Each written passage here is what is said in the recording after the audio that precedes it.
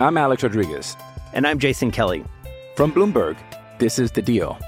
Each week, you'll hear us in conversation with business icons. This show will explore deal-making across sports, media, and entertainment. That is a harsh lesson in business. Sports is not as simple as bringing a bunch of big names together. I didn't want to do another stomp you out speech. It opened up so many more doors. The show is called The Deal. Listen to The Deal. Listen to The Deal on Spotify.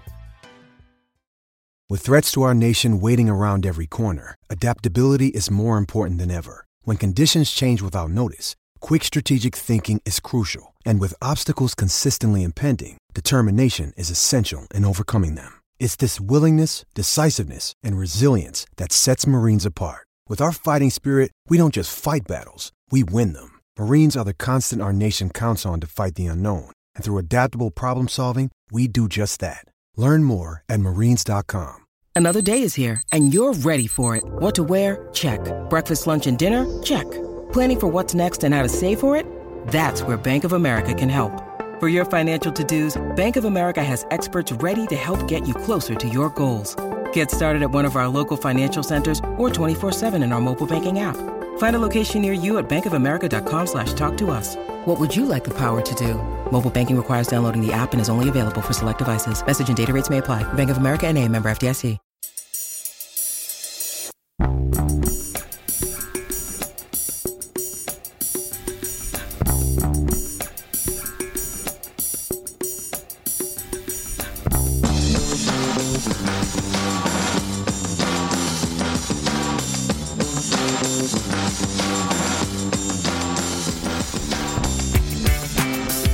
Welcome back to A Celtic State of Mind. I'm Paul John Dykes, and this afternoon I'm delighted to be joined by Patrick McGilp to talk all things Celtic. Patrick, last time we spoke, we were both very bitterly disappointed.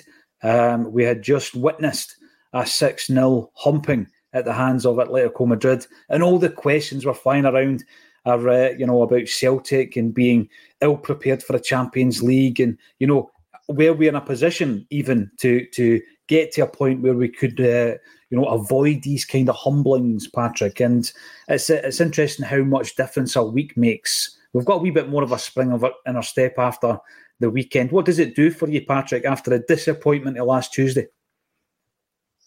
Yeah, it's time is a great healer, and you can sort of look at it in the cold light of day, and you've got the emotions sort of stripped back, and you can look at it and say to yourself, well, I think Rodgers probably is correct. I think if you don't get the man sent off, I don't think you lose 6-0. I think you're definitely still going to get beat. The quality of opposition, Celtic away from home in Europe, I think there's very little chance of getting a result from that game. But I think, the ludicrous VAR decision to send Maeda off totally spoils the game, and you go from losing maybe 2 or 3-0 to 6 or 7, and it really was a depressing night.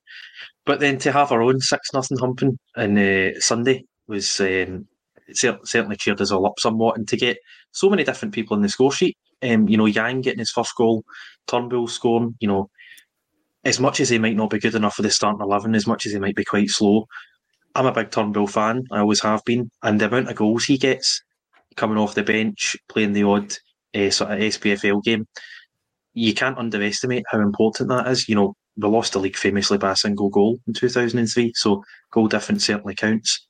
So to rack up these goals is very important. I think he's hitting a bit of form. He played really, really well at Ross County, got an important goal against St Mirren, got 2 in the last few minutes at the weekend there.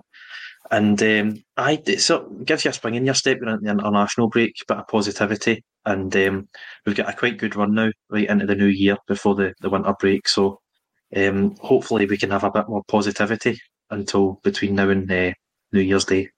Yes, definitely. I think this is our third international break of the season. Am I right in saying that? Third international break? I think so, yeah. And people often say to me on the socials, what are you going to speak about for the next week or two? Well, there's always loads to talk about when it comes to Celtic. We are going to be looking at where we are at this stage of the season, and of course, Brendan Rodgers' second tenure at Celtic Park. How is that transfer window looking now at this stage of the season as well? And as the headline would suggest, why the narrative on futures of O'Riley and Rodgers is predictably skewed. let's start off with that one, shall we? Before we get into the nitty-gritty of the squad and who's performing well, Patrick. It's the same old here, right? And, back in the day where a story would run and there was almost no right to reply. People, it was propaganda, basically. There was so limited kind of platforms and vehicles for word to get out there that when something appeared in the tabloid press or on mainstream broadcastable TV, it was believed. It was gospel, Patrick. But now we're in an age where, media is, for me, much better in that you can do your own research, you can make up your own mind on the narrative that's being pushed.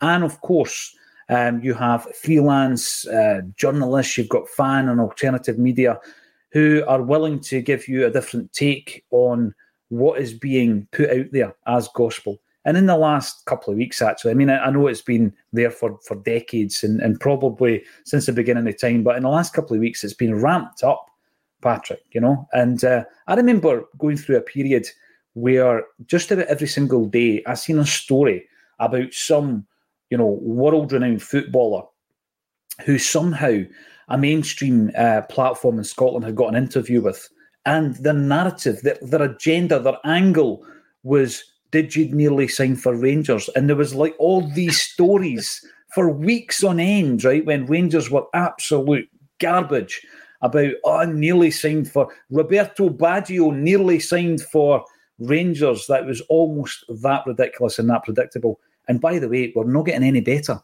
Patrick. Some of the narrative that I'm looking at, Matt O'Reilly's talking about taking a step and another step in his career onto the international stage, and somehow by the time that makes it, I say into print, but onto the blogs, he wants to leave Celtic. One of the longest-serving broadcasters who has commented on Scottish football for decades, Hugh Keevans, doesn't think Brendan Rodgers should be the manager of Celtic next season. It's an abomination, isn't it? The whole setup. And I know that often fan media, is looked at with suspicion and cynicism, Patrick. But I'll tell you something, there's honesty. Yeah, there's loads of emotion, but there's honesty in it. And you can see right through these narratives, can't you? Yeah, definitely. And I think you've seen that emotion, certainly on Acsom, during the 10 in a row, or the not to be 10 in a row season. We had plenty of arguments on here, and we still do disagree with each other, and it can get heated at times after disappointing results. But it is just all our own opinions. We're all just Celtic fans talking about the game, giving our views, having a discussion, and people obviously appreciate that.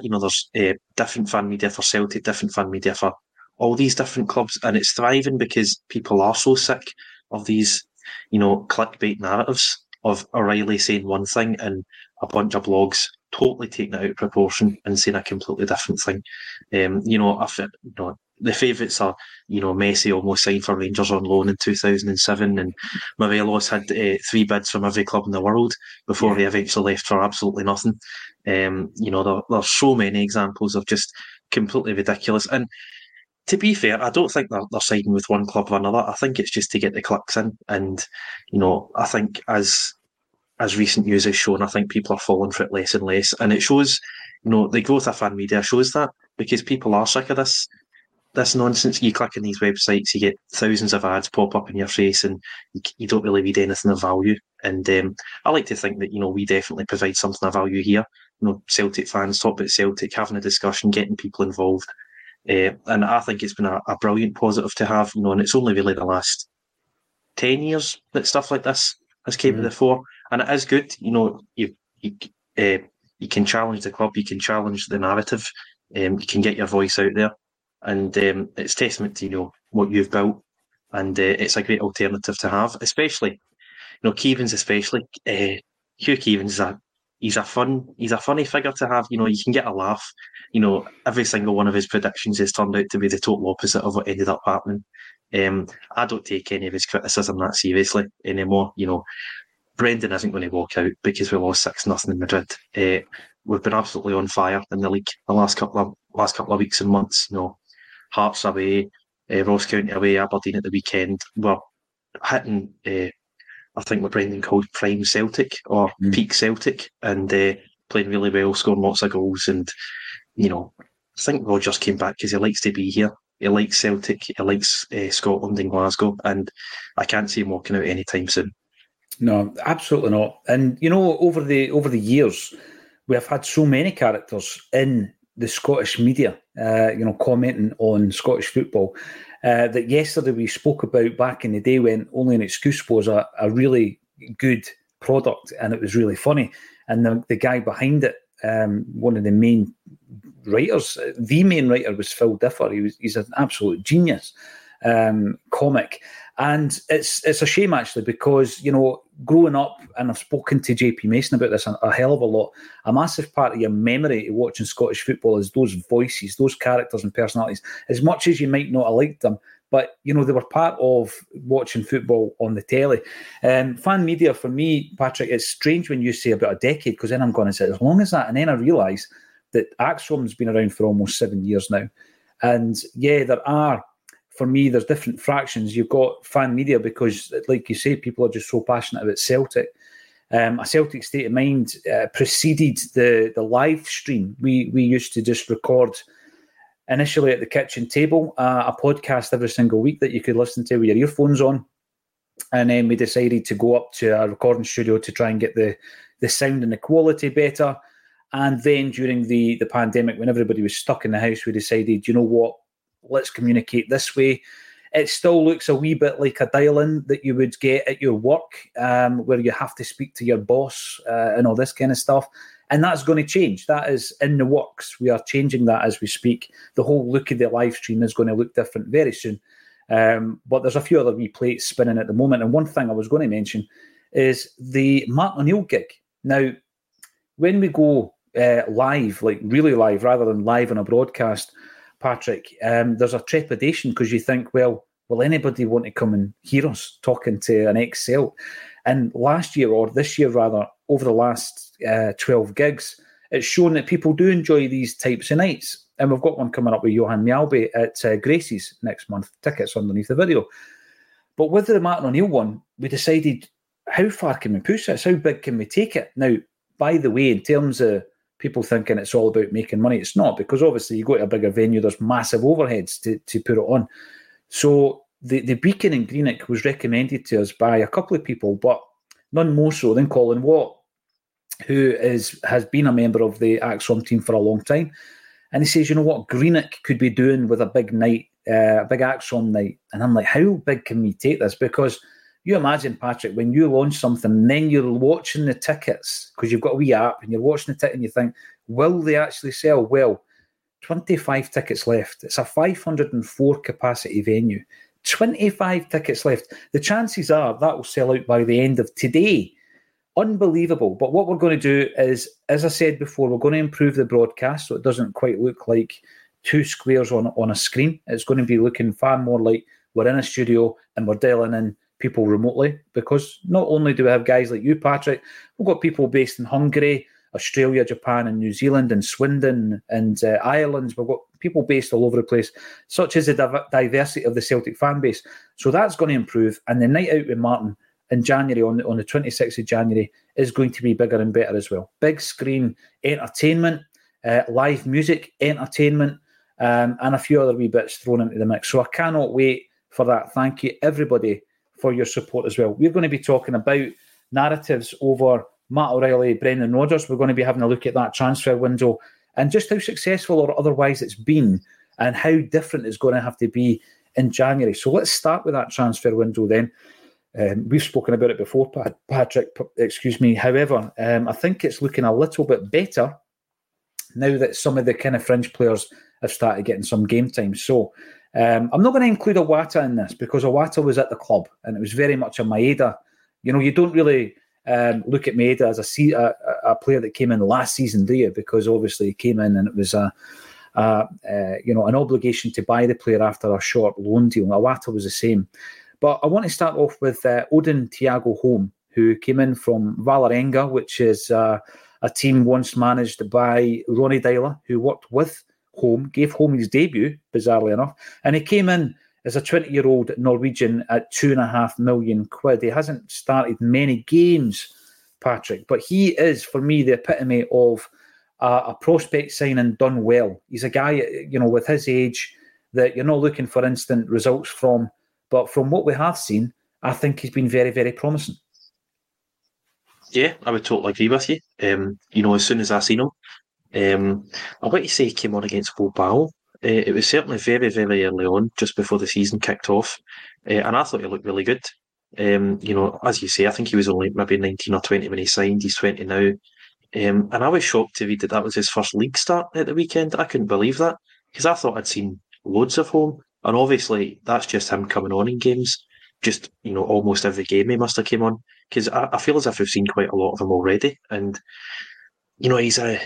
I'm sort of tempted to call him a sort of better version of Beaton. He looks a bit more mobile. He's a great passer with the ball. He can slow the game down. He's very calm, good first touch. And you're absolutely spot on. 2.5 million, one for the future, but already doing well. I think he's a perfect sort of prospect signing. Slotted right into the team, and no real complaints when it comes to that particular summer signing. No, I would agree with that. And you know what? I've made the bold kind of prediction that he's a long-term replacement for Callum McGregor, because sometimes I'm not sure we're great at doing that. The planning, succession planning, Patrick, was one of the biggest kind of criticisms around Scott Brown being at the helm for so long. And, did he maybe stay a season longer than he should have done in terms of the quality of the performances that he was providing? But it's hard when you've got a captain in place to drop the captain. So, and by the way, I'm not suggesting for a moment that Callum's quite there. I think we've got a good few seasons yet to enjoy Callum McGregor as Celtic captain. But I think Holm is definitely one of the prospect signings that very few Celtic fans will have an issue with. The word projects, when talking about signings, has almost become a bad word, Patrick. But, there's absolute merit in it. I'll tell you a project signing right now. Liam Scales was a project signing. He was, he came in under Ange Postecoglou in the first season. So what age would he have been? 22, 23 at that time. You're bringing him in from Shamrock Rovers. And I remember I was criticised at the time because... Hey, it's Kaylee Cuoco for Priceline. Ready to go to your happy place for a happy price? Well, why didn't you say so? Just download the Priceline app right now and save up to 60% on hotels. So whether it's Cousin Kevin's Kazoo Concert in Kansas City, go Kevin, or Becky's Bachelorette Bash in Bermuda, you never have to miss a trip ever again. So download the Priceline app today. Your savings are waiting. Go to your happy place for a happy price. Go to your happy price, Priceline. I'm Alex Rodriguez. And I'm Jason Kelly. From Bloomberg, this is The Deal. Each week, you'll hear us in conversation with business icons. This show will explore deal-making across sports, media, and entertainment. That is a harsh lesson in business. Sports is not as simple as bringing a bunch of big names together. I didn't want to do another stomp you out speech. It opened up so many more doors. The show is called The Deal. Listen to The Deal. Listen to The Deal on Spotify. I wasn't looking down at that league, but I was asking the question, can he make the step up to Scottish football? And quite a lot of our Irish fans who know a lot more about Irish football than I do basically said, listen, Paul, you're underestimating the game. The step up's not going to be that difficult for Liam. But, I think, and I absolutely take that on the chin, but I think coming to a club like Celtic's a step up in itself, Patrick. And then you've got the big games against, obviously, Rangers. You've got the big European games. And that surely is a step up. But he's, for me, a great example of a project signing. 500 grand. You're bringing him in from the Irish League, Shamrock Rovers. And it's taken probably 2 years for us to see the real quality in the player. That's a project signing for me. So I'm not tearing up and saying don't sign project signings. I just think that, it looked as though it was wholesale project buys, when we look at that transfer window that's just passed. Would you agree with that on Liam Scales? Yeah, I would. When he first came in, I think, I'd totally agreed with yourself. Not one for the first team. Can he make the step up? And maybe it is a bit naive because, when you think about it, are Livingston and our Ross County really that much better than, teams in the League of Ireland? Probably not. Probably about the same level. So when you're playing for Celtic against these teams, I suppose the step up isn't that much tougher. I suppose what we are always looking for is, your Champions League and Europa League quality players. And I think that's probably where that sentiment comes from, of can he make the step up? And I'm happy to admit I didn't think Liam Scales was anywhere near good enough for Celtic. I remember a game, Raith Rovers in the Cup. I think we won 4-0 in the Scottish Cup. Yeah. And he actually scored. I think he scored the opening goal, but he played left back and he was shocking that day. I thought, this guy cannot be getting another game for Celtic.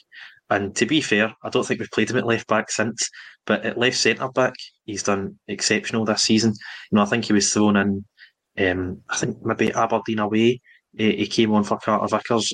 I could be wrong, but he's been absolutely exceptional. He played Feyenoord away, done really well, and he's sort of never really looked back. And that's one where we spent money at the time, we didn't get an immediate return, but in an injury crisis 2 seasons later, he's available and he's done really, really well. And we're probably not buying home to play against Lazio, Feyenoord, and Athletic Madrid. We're buying him to play the 2025-26 Champions League season. Fingers crossed we're there, because he has one for the future, and I think you're spot on with your Callum McGregor prediction. I don't think anyone would have foreseen in 2014 when he was a tricky winger, attacking midfielder, scoring against Legia Warsaw, that Callum McGregor would have replaced Scott Brown in that sort of holding role 6-7 years later, but he has. But I think home is certainly a more natural replacement for Callum McGregor. He fits the mould quite well. He comes on from quite a lot. They play a similar game. And two signings for the future, one of which came good 2 years on, and the other one certainly shown promise just now, and I think will be a great player for Celtic for years to come. Yeah, that's interesting you mention about Callum McGregor, because I've got the same memory of McGregor as a young player coming in. I say young, 21, making his debut under Ronnie Dyler. And I don't know what the archive's like on old Celtic TV, but it would be interesting if you could go back and watch all the games that were obviously streamed live at the time on Celtic TV, all the early performances by Callum McGregor, because he was a different style of player, Patrick, absolutely no doubt about it. And then various managers have come in and made an influence, or had an influence rather, on him. Only Callum McGregor can say who's had the biggest influence, but from the outside looking in, you've seen big changes in him under Brendan Rodgers first time round. And I think when it came to Ange Postecoglou, there's a massive change in that he makes him the captain. So then that adds another string to his bow, and now we've got the veteran Callum McGregor, who, if you compare it to that young boy that came in, completely different player. He loved a shimmy and he loved all that. And by the way, he loved a European goal. Remember, he scored quite a few European goals in the first couple of campaigns. But yes, we now have a seasoned captain, a skipper, a proper capo in Callum McGregor. Jungle Lion, always quick off the mark. Same old, same old. That's why Celtic supporters are better off listening to Celtic programmes like this. I always remember, as I've said many, many times on this podcast, that my first game was 1987, Patrick, and quite soon after my first game, there was a fanzine launch called Not the View. And at that time, as a young guy, I wanted to buy the Celtic View and read about Paul McStay and Frank McAvenny and whatever. But then this fanzine thing popped up, and I remember seeing it getting sold at the games, and I didn't really know what it was. And then eventually I was at school, and I went to, for summer in my primary school, over in Midlothian, Sacred Heart Primary School, and there was a fellow Celtic fan in that class called Kevin Causer. Haven't seen him since probably 1990, but he brought in a copy of the Not the View, which was a photocopied effort. And, he was way ahead of the curve, this lad, right? And he's like, you need to read this. And I remember he gave me it, right? And I went away home and I was reading it as a young boy at that time. I mean, 87, 88 time. And I'm reading it and getting right into it, because they were so ahead of the game. They weren't believing Pravda, as it was called back then. They weren't believing the bones that were getting thrown at them by the club. And they certainly weren't believing the Scottish media. So I guess probably quite early in my Celtic supporting career, I was lucky in that I got introduced to fan media as it was back then. And it was the old fanzines, photocopied and all the rest of it. And I think it's delightful that Not the View and a few of the other guys, Alternative View, More Than 90 Minutes, they still produce a magazine format, a hard copy fanzine, Patrick. I think Celtic have been at the forefront. I think the Celtic fans have been at the forefront of fan media since way back then. I think so. Yeah, I would totally agree. You know, we've got a rich history of fan media. Obviously, the Celtic View is the longest running club fanzine magazine in football history. But you know, as you say, since the late 90s, the late 80s at least, you know, we've had this rich culture of fan media, and it was necessary to save the club. You know, in the early 90s, in 1994, without it, you know, would we have got Fergus? Would we have got the fans to get the board out, the old board? You know, I suppose we'll never know the answer to that question, but I think they were absolutely vital in saving the club, and I think they're vital now. You know, Acsom and all the other Celtic fan media channels to holding the club to account when we do go and lose 6-0 in a European game, questioning whether it's good enough or not. You know, the lockdown season, the COVID season, is that good enough? Questioning the manager, questioning the board, the players, the transfer strategy. I think it's important to hold the club to account, but also to celebrate when we do win treble after treble, when we do have big European nights, when we've got these players like Kyogo and Palmer.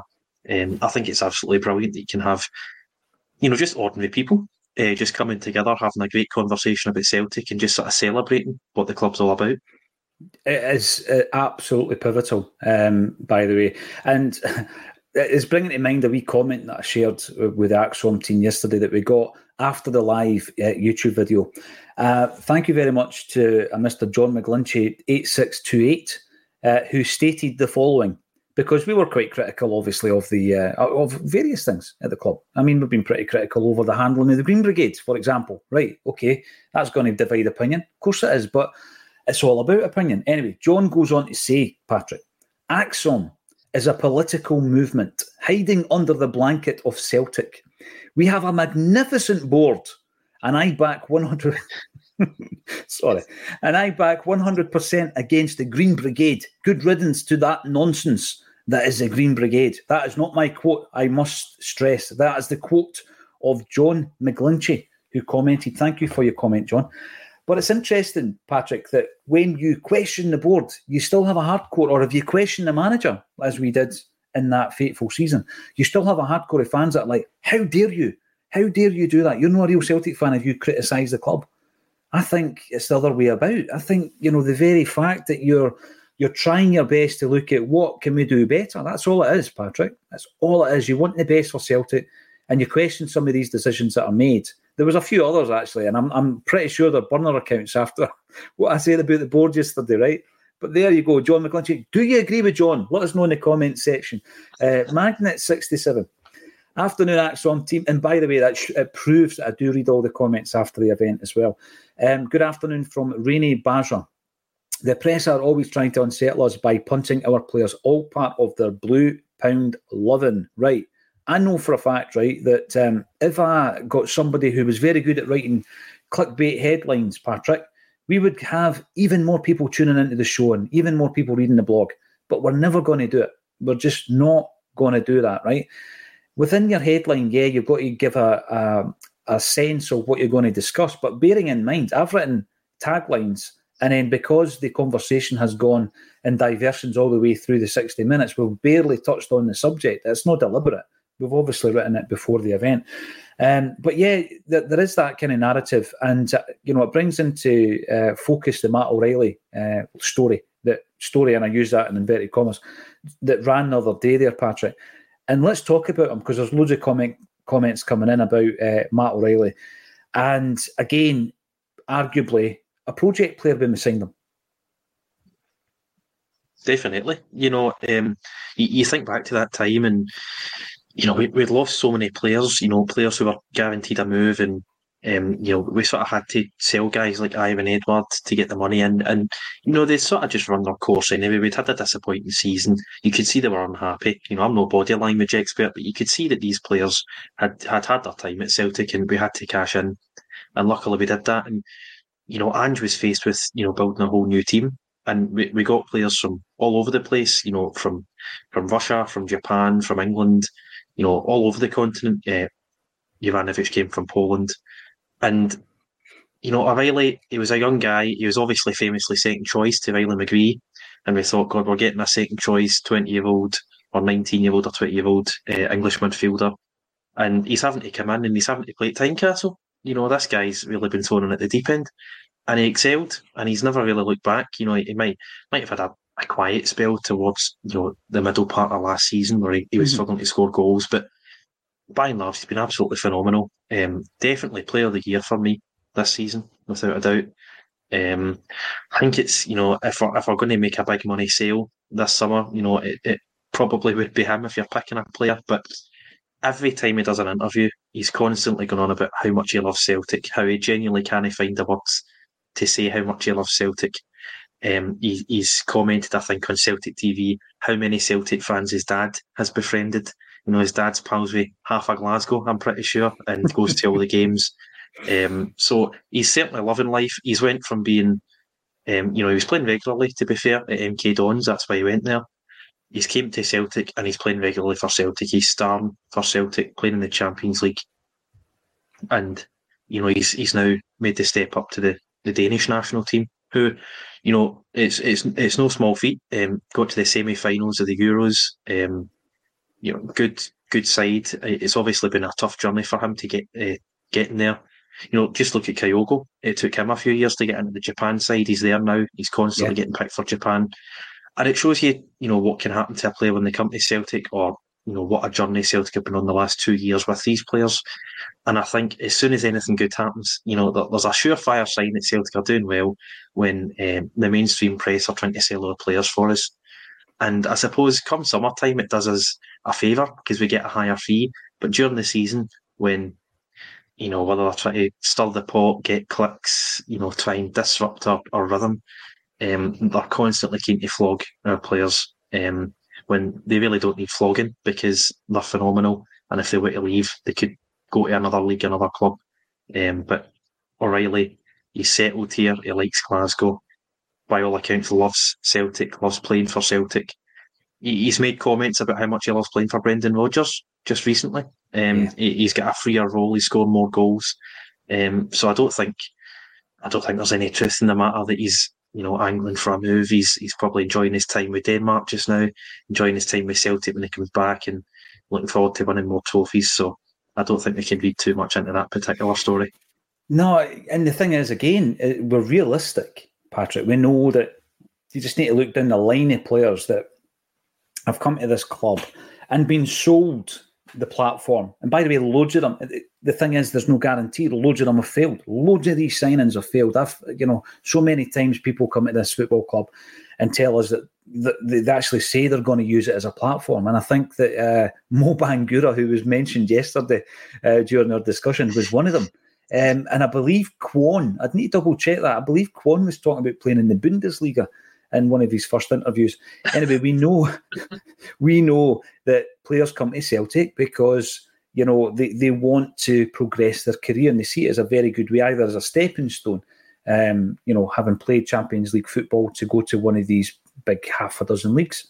We get it. We absolutely get it. But the thing with Matt O'Riley is the frustration, I guess, is he wasn't saying he wanted to leave and all this kind of stuff. He said the exact opposite. He's enjoying life at Celtic. And as you said, his old fellas definitely made friends in Glasgow. And I hear a lot of people talking about him. In fact, I've got to say there's been 3 people that I've spoken to in the last few months who have been waxing lyrical about Matt O'Riley's father and then around Glasgow. And I love to see people with no real connection to the club embracing Celtic, embracing the fan base.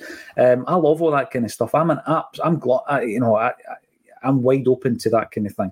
And we've got a few discussions going on in the comments section. Fabrizio Romano, of course, said about Matt O'Riley that when he leaves the club, he will be a Scottish record transfer.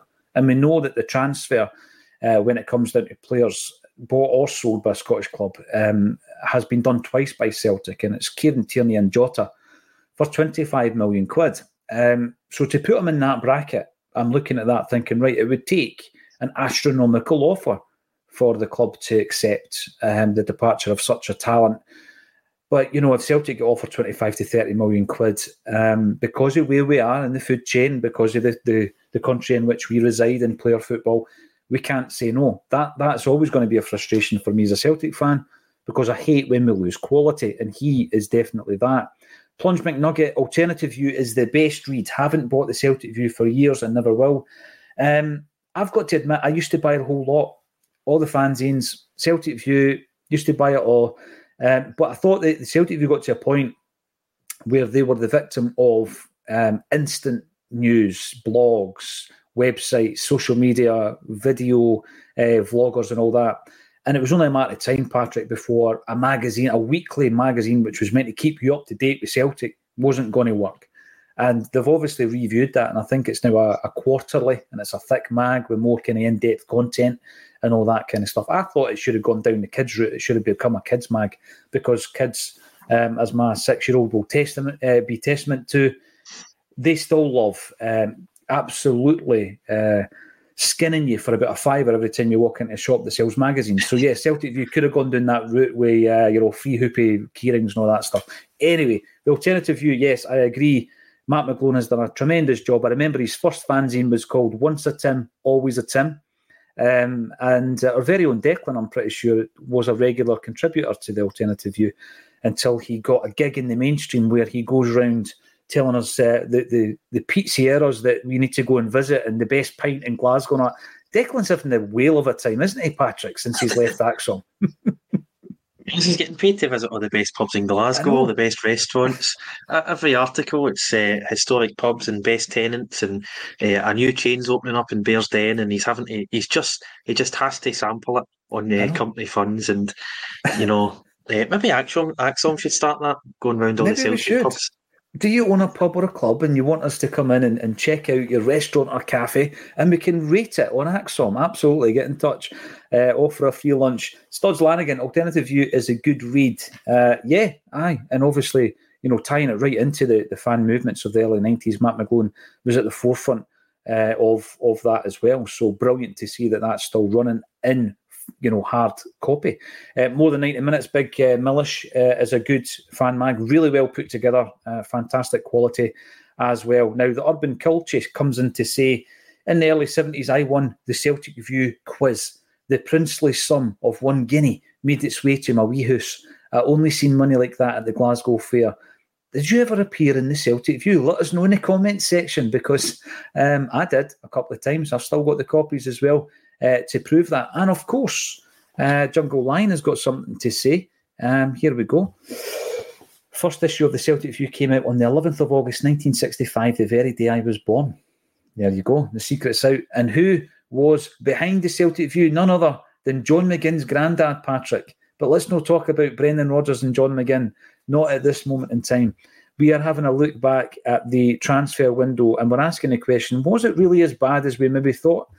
Odin Holm has been discussed. Next up is Yang, and I think that at the weekend what we've seen there from Yang was the full repertoire, Patrick, of what he can offer this team. And Brendan Rodgers was really complimentary in his post-match about the player as well. I've said on here, I'm a big fan of Yang. I thought he tremendous skill, really, really quick.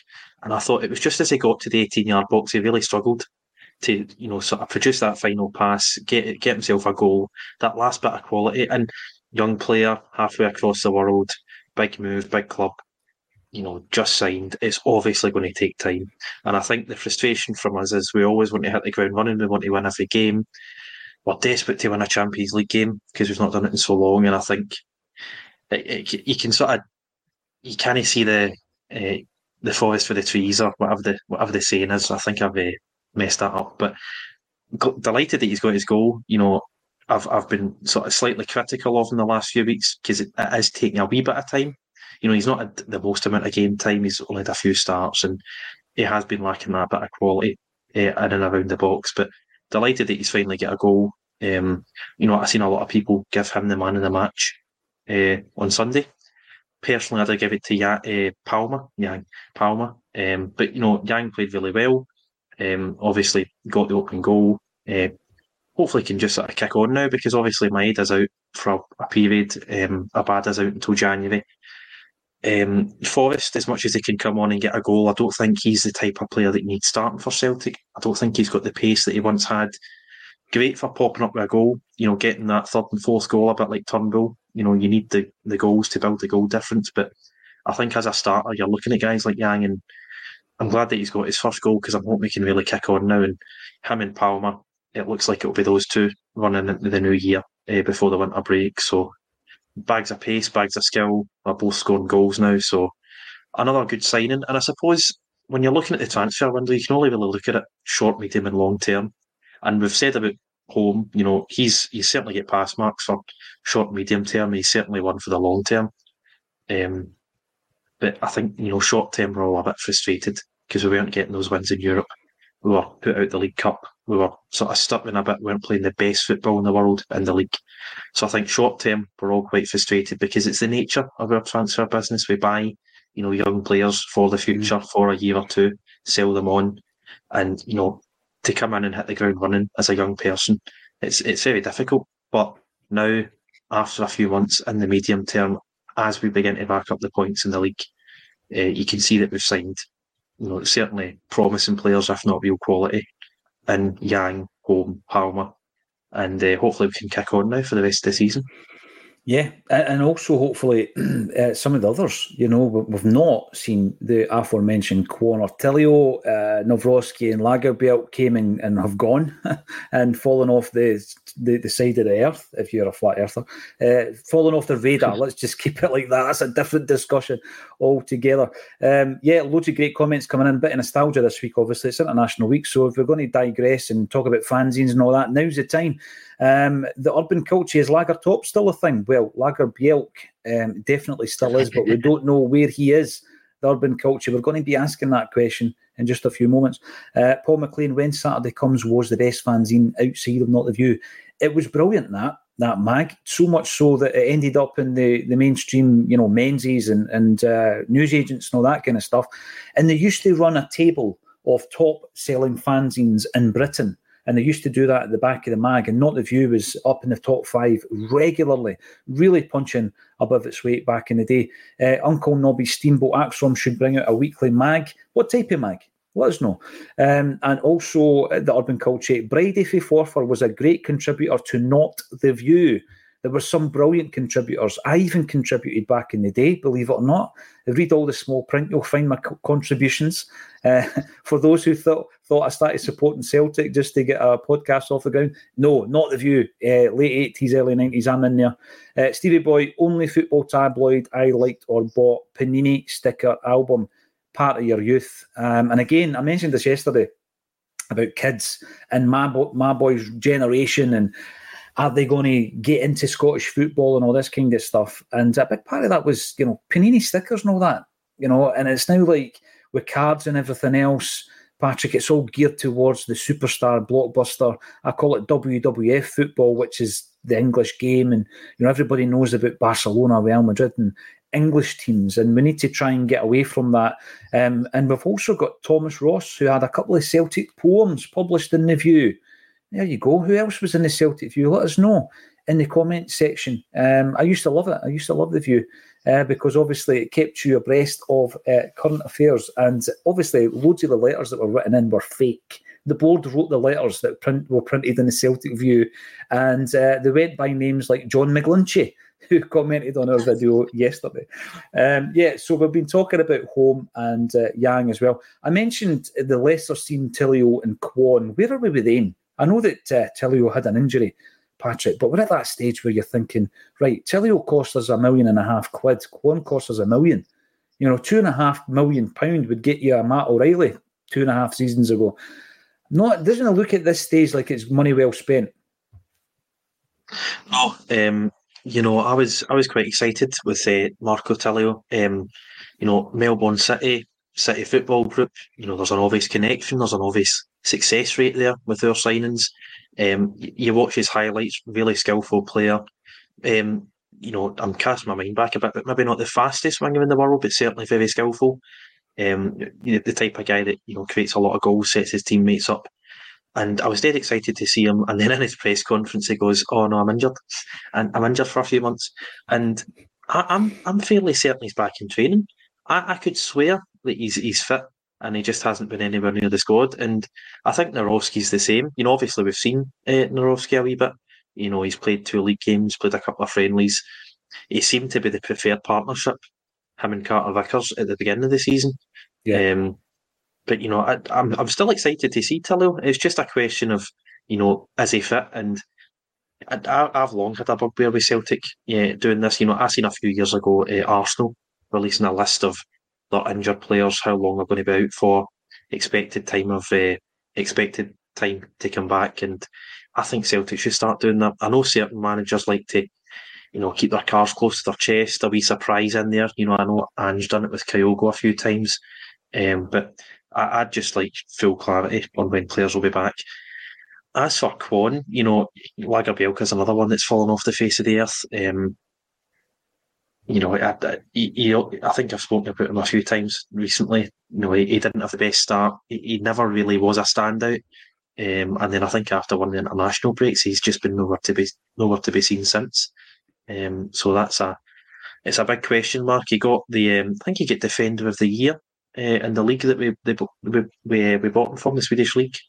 So obviously got something about him, just not shown it yet, not been given the chance yet. As for Kwon, I don't like to write a player off too early, but he played against Wolves in that friendly in Dublin, played against Bilbao, and I thought he was absolutely mince. I thought he was absolutely rotten. As I say, I don't like writing a player off too early, but I couldn't see anything that any sort of quality feature about him. As I say, don't like to write him off, but misplacing passes, easy for me to say, quite slow, quite tall by all accounts. I don't know if he's physical or not, but that's another one who I don't even think he's picked up an injury. I just think he's sort of hidden in the long grass somewhere, just absolutely nowhere to be seen. So there's a few players that there's questions over. Obviously, I think Narovski's fit and been in training for a few weeks, and again, nowhere near the squad. So there's 4 or 5 players you could point to and say, well, look, signed them all relatively recently, and they're nowhere to be seen. So that's another question about the transfer window. It's a worry. It is a worry, and there's a comment coming in about the fact that you can't play them all. That's right, and then that opens up the whole other discussion of what do you do with that group of players. And you could throw Mikey Johnson in there. He has played one game of football this season for Celtic, a substitute appearance against Hibs. He's 24 years old. That's not enough football, Patrick. James McCarthy, he's not playing football. When was the last time he played for Celtic? Last February? Was it? Something like that? I mean, these people need to be playing. And they might not even be part of your kind of future plan, but if you can't offload them on a permanent deal due to their wages, length of contract, etc., we need to get them out on loan, because there's nowhere else for them to play, Patrick. We don't have a reserve team. They can't play in the B team. There needs to be something more long-term, and we have spoke about that, and there's probably a whole podcast in it. What is that? What does it look like? Do you get the top 4 or 5 teams in Scotland who would still be willing to make that investment in a reserve team, and have a core group of teams who can then marry up with other clubs and play some kind of tournament throughout the season, so that at least they're playing games. I mean, 25 games at that level would be better than none. And, they're picking up their wages. Their state of mind wouldn't be great. It's going to take them a long time to get back up to speed. You spoke about Yang earlier on. Yang's had to not only adapt to just coming to a new country and playing football for Celtic, he's had to adapt to the crowd that he's obviously witnessing at Celtic Park and the demands of that crowd. He's having to come to terms with going to away grounds and getting booed every time he kicks the ball, which has happened at Motherwell and Ross County. The roughhouse tactics, he's had to come to terms with that. I mean, he got taken off with an injury to his eye. So there's all of these things to consider. And the only way you can come to terms with it or test yourself is to play games. Kwon and Tillio haven't kicked the ball. They've not kicked a ball. And this period of time has now elapsed where you start to wonder if we got another Daniel Arzani on our hands here. Are these players going to play? And if they're not, then it's quite an obscene waste of money, actually. I think they need to go out in January on loan. The Urban Culture, international break, bad news Celtic story. It makes winning all the sweeter. Yeah, you could set your clock by it, couldn't you? And the Tobago Street Police Station Celtic Supporters Club. Membership means if you have spent a night in the cells, you are a member of the club. Lawrence Conley tells me he is already a member. Right, is O'Riley the smartest player on the park? I think probably both on and off the park. Very intelligent footballer. But as Patrick said, when he speaks, you listen. He's very, for me, balanced in his views. And I think that he's very determined. You spoke about, leaving Fulham without a contract. Patrick, he had no contract lined up. He was without a club for a number of months. He goes to MK Dons. What a risk.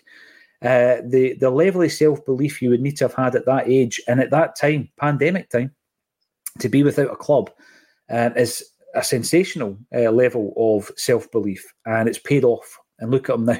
They're talking about him being a record Scottish transfer. What an unbelievable story. Joe Hamilton, good afternoon, troops. Matt is intelligent and he knows what Brendan can do for him. I agree with that. I think similarly, I know it didn't end well, but remember Moussa Dembele, Patrick? He could have gone to a number of clubs. He comes to Celtic.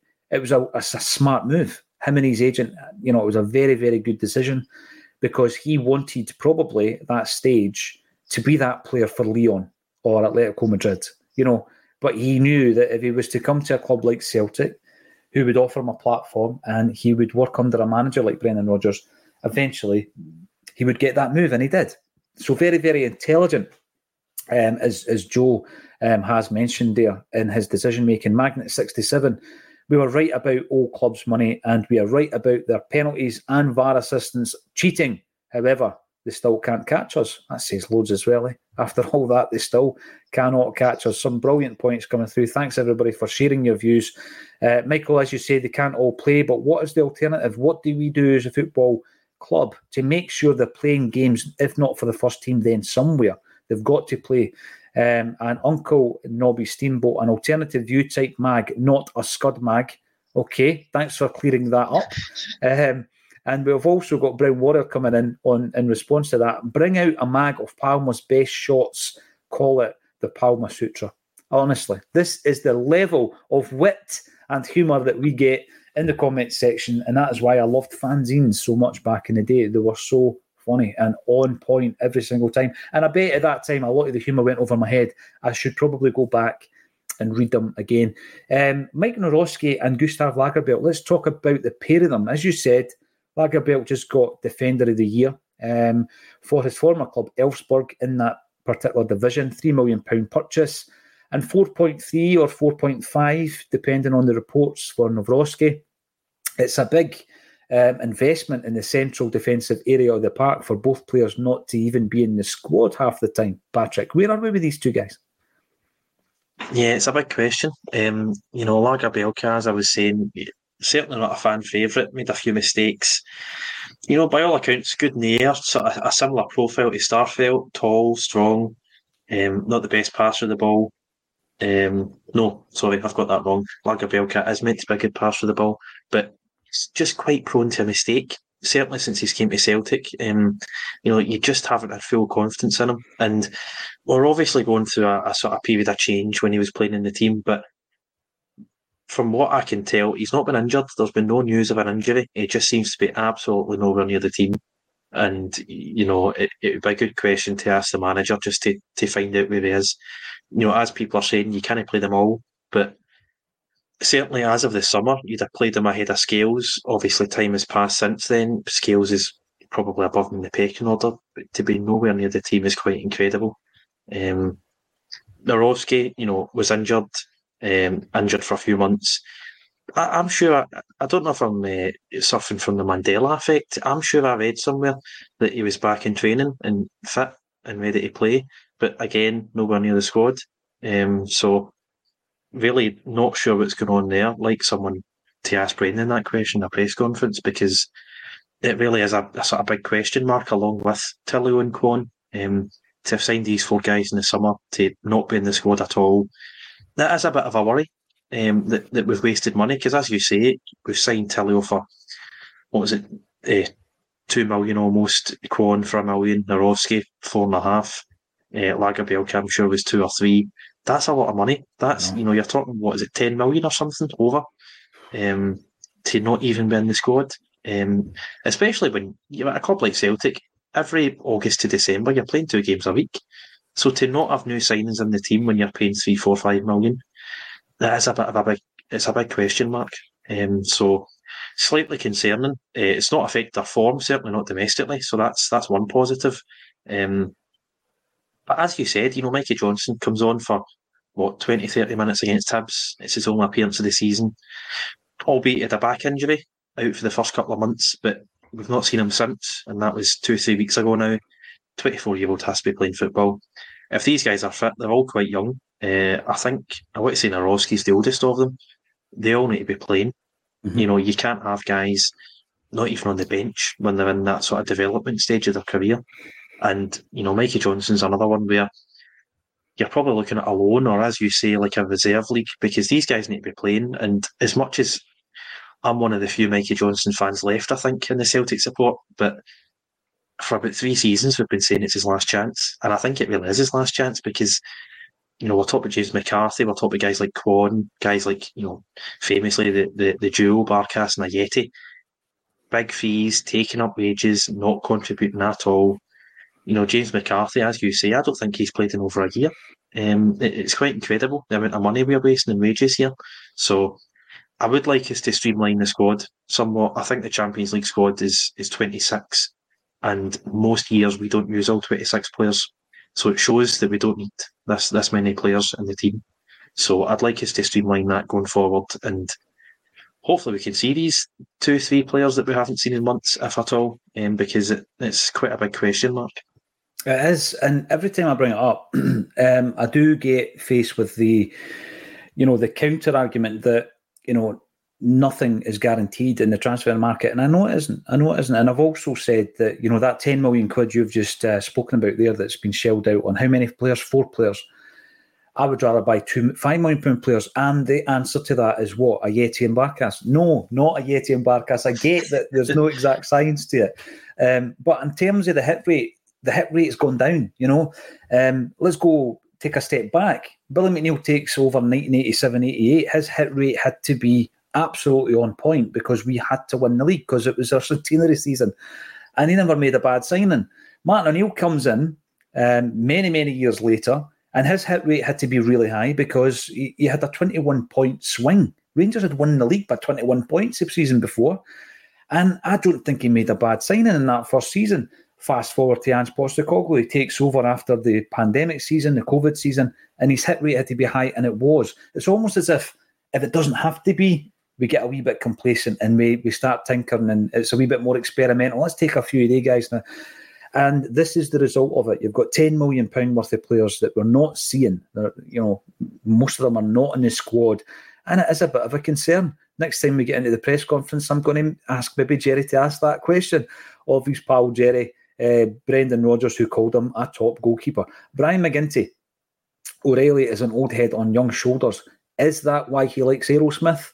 That's the big question, Brian. That's my first question if I ever meet Matt O'Riley. Uncle Nobby Steamboat, looking forward rather to seeing an actual Brendan signing.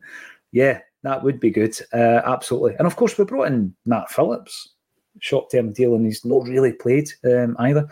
Chilpill, I think Brendan has hinted that Tillio is struggling. I'm not sure if he'll ever make it at Celtic. And even that, when you look at that, he's struggling. Is he struggling mentally, being away from home? Is he struggling to, you know, make an impact? Is it a step up? You know, is that what he's struggling with, performance, or is it more mental? You just never know with a lot of these guys. And that would be a real shame for a player like Tillio to come over so highly rated and for us not really to see him. I know that he played in the B-team game against Michael Moffat's heir in the testimonial, but other than that, we've not seen him in action, which is a shame. Marquis, is Musa still commenting on our game since Brendan Rodgers came back in? By the way, I'm not sure if he is. That would be interesting if he did, or whoever runs his account. I'm not sure if they have. Let us know in the comments. And we've also got Mamansis. Scotland needs to bring back the reserve league. It was followed up by AG saying, how about a reserve league with other teams around England and Wales? Would that work? Would they allow that to work? That's the thing. Would the associations allow that to happen? Sounds good to me. We need to get the players playing games. And Robert Hyland with a real Not The View throwback. McGlinchey is a malcontent. If you know, you know. Thank you very much for all your comments. It really is appreciated. And then it takes us on to, we've spoken about Nat Phillips and Paulo Bernardo.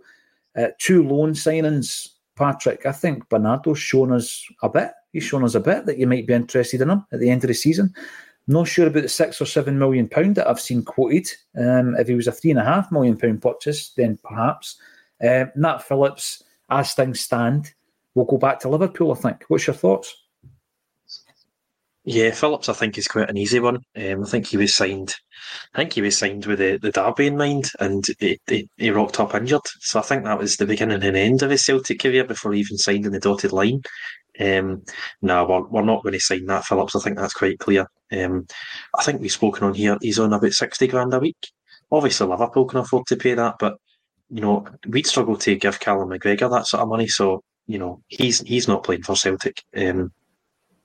When it comes to Bernardo, as you say, we've got a lot of football still to play. We've got at least 2 European games, get hopefully 5 Scottish Cup games and 25 odd league games. So a lot of games to go. But I've actually not heard that fee quoted yet. I'm sure there probably is a fee agreed between Benfica and Celtic, but if it's anywhere near that sum, I don't think we'll be paying that, because I think by the middle of November, Jota was a superstar already for Celtic, and we were all chomping at the bit to spend £6.5 million on him. Whereas Bernardo, he's done okay in parts. He played well against Atletico at home, but apart from that, I think he'll just be a squad player for the rest of the season. I mean, when Hatate got injured, that was his big chance, wasn't it? And we've ended up playing home against Aberdeen on a Sunday, so I don't think Bernardo's one for the future.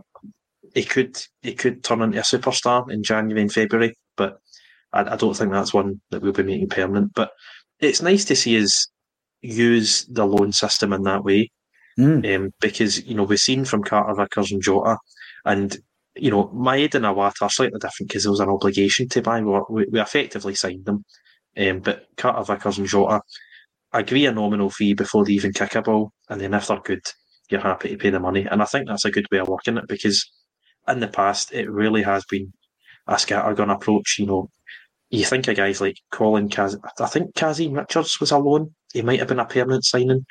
I was going to say Carlton Cole, but I think that was permanent as well. Yeah. Mm-hmm. There's no doubt been a few dodgy loans.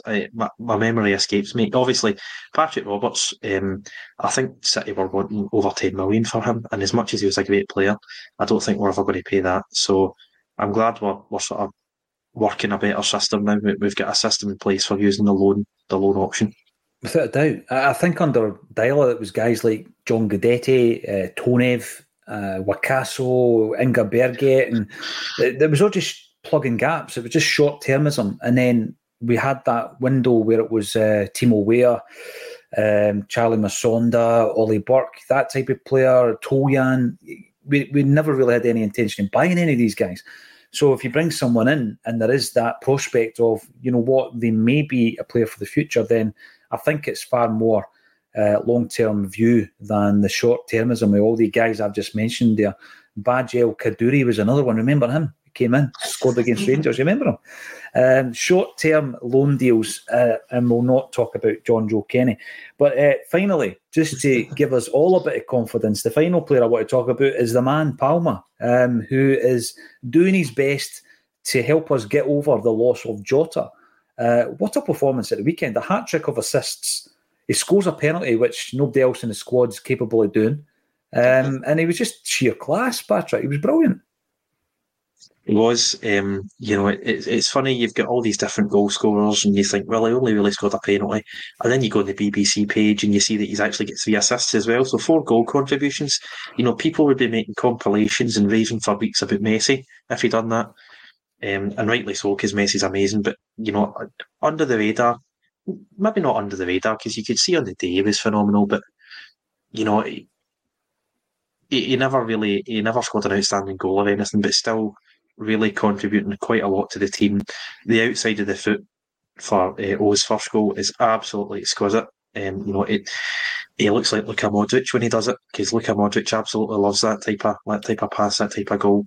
And certainly in terms of numbers, I seen a stat on Twitter a few days ago. In terms of goals and assists, he's actually creeping up on Jota's tally last season. I think Jota got 15 goals and 12 assists last season. And I don't think Palma's even that far away. I know that's 27 in total, but bearing in mind it's only middle of November, I think he's doing quite well to catch him up. Has he got the flavour of Jota? Probably not. He's fast. He's got a few tricks up his sleeve. I think you'd be hard pressed to find a player as skillful as Jota anywhere in Europe, because he really was phenomenal. But in terms of numbers, he's done really, really well. And to have got a guy from the 5th best team in Cyprus and have him replace the superstar from Portugal is phenomenal business for only, I think it was 3 million we signed him for, and delighted to have him in the squad because he's doing really, really well. He's I think him and Kyogo are probably the only two that could compete with Matt O'Riley for Player of the Year, I reckon, because they're both having great seasons, and long may it continue. Yeah, absolutely. He was brilliant. And like you say, we're going to be looking at that at the end of the season and asking the question, was he more productive? As you say, maybe not as creative, but was he as productive as Jota? And that would be interesting if he was, when you look at the price that we paid for the player as well. And obviously it wasn't good enough for Michael Beale, but he's second best for us, no problem. I will bring you on. That goes back to that tagline again, the nonsense that is printed in the mainstream media. And by the way, there's plenty of nonsense in alternative media as well. Don't get me wrong. But thank you, everybody, for getting involved. In the comments section, as I said before, we pushed the boat out. We got Martin O'Neill. We went to a big venue and we were 25 tickets away from selling it out. Crazy numbers. If you fancy coming along for a brilliant, entertaining night, then click on the link underneath this video. There's not many tickets left.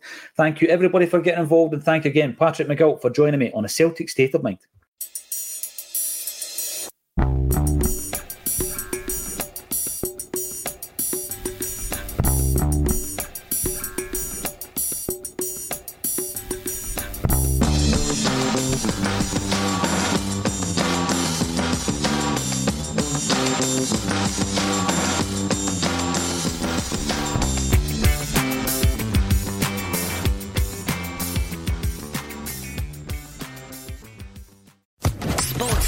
Podcast Network.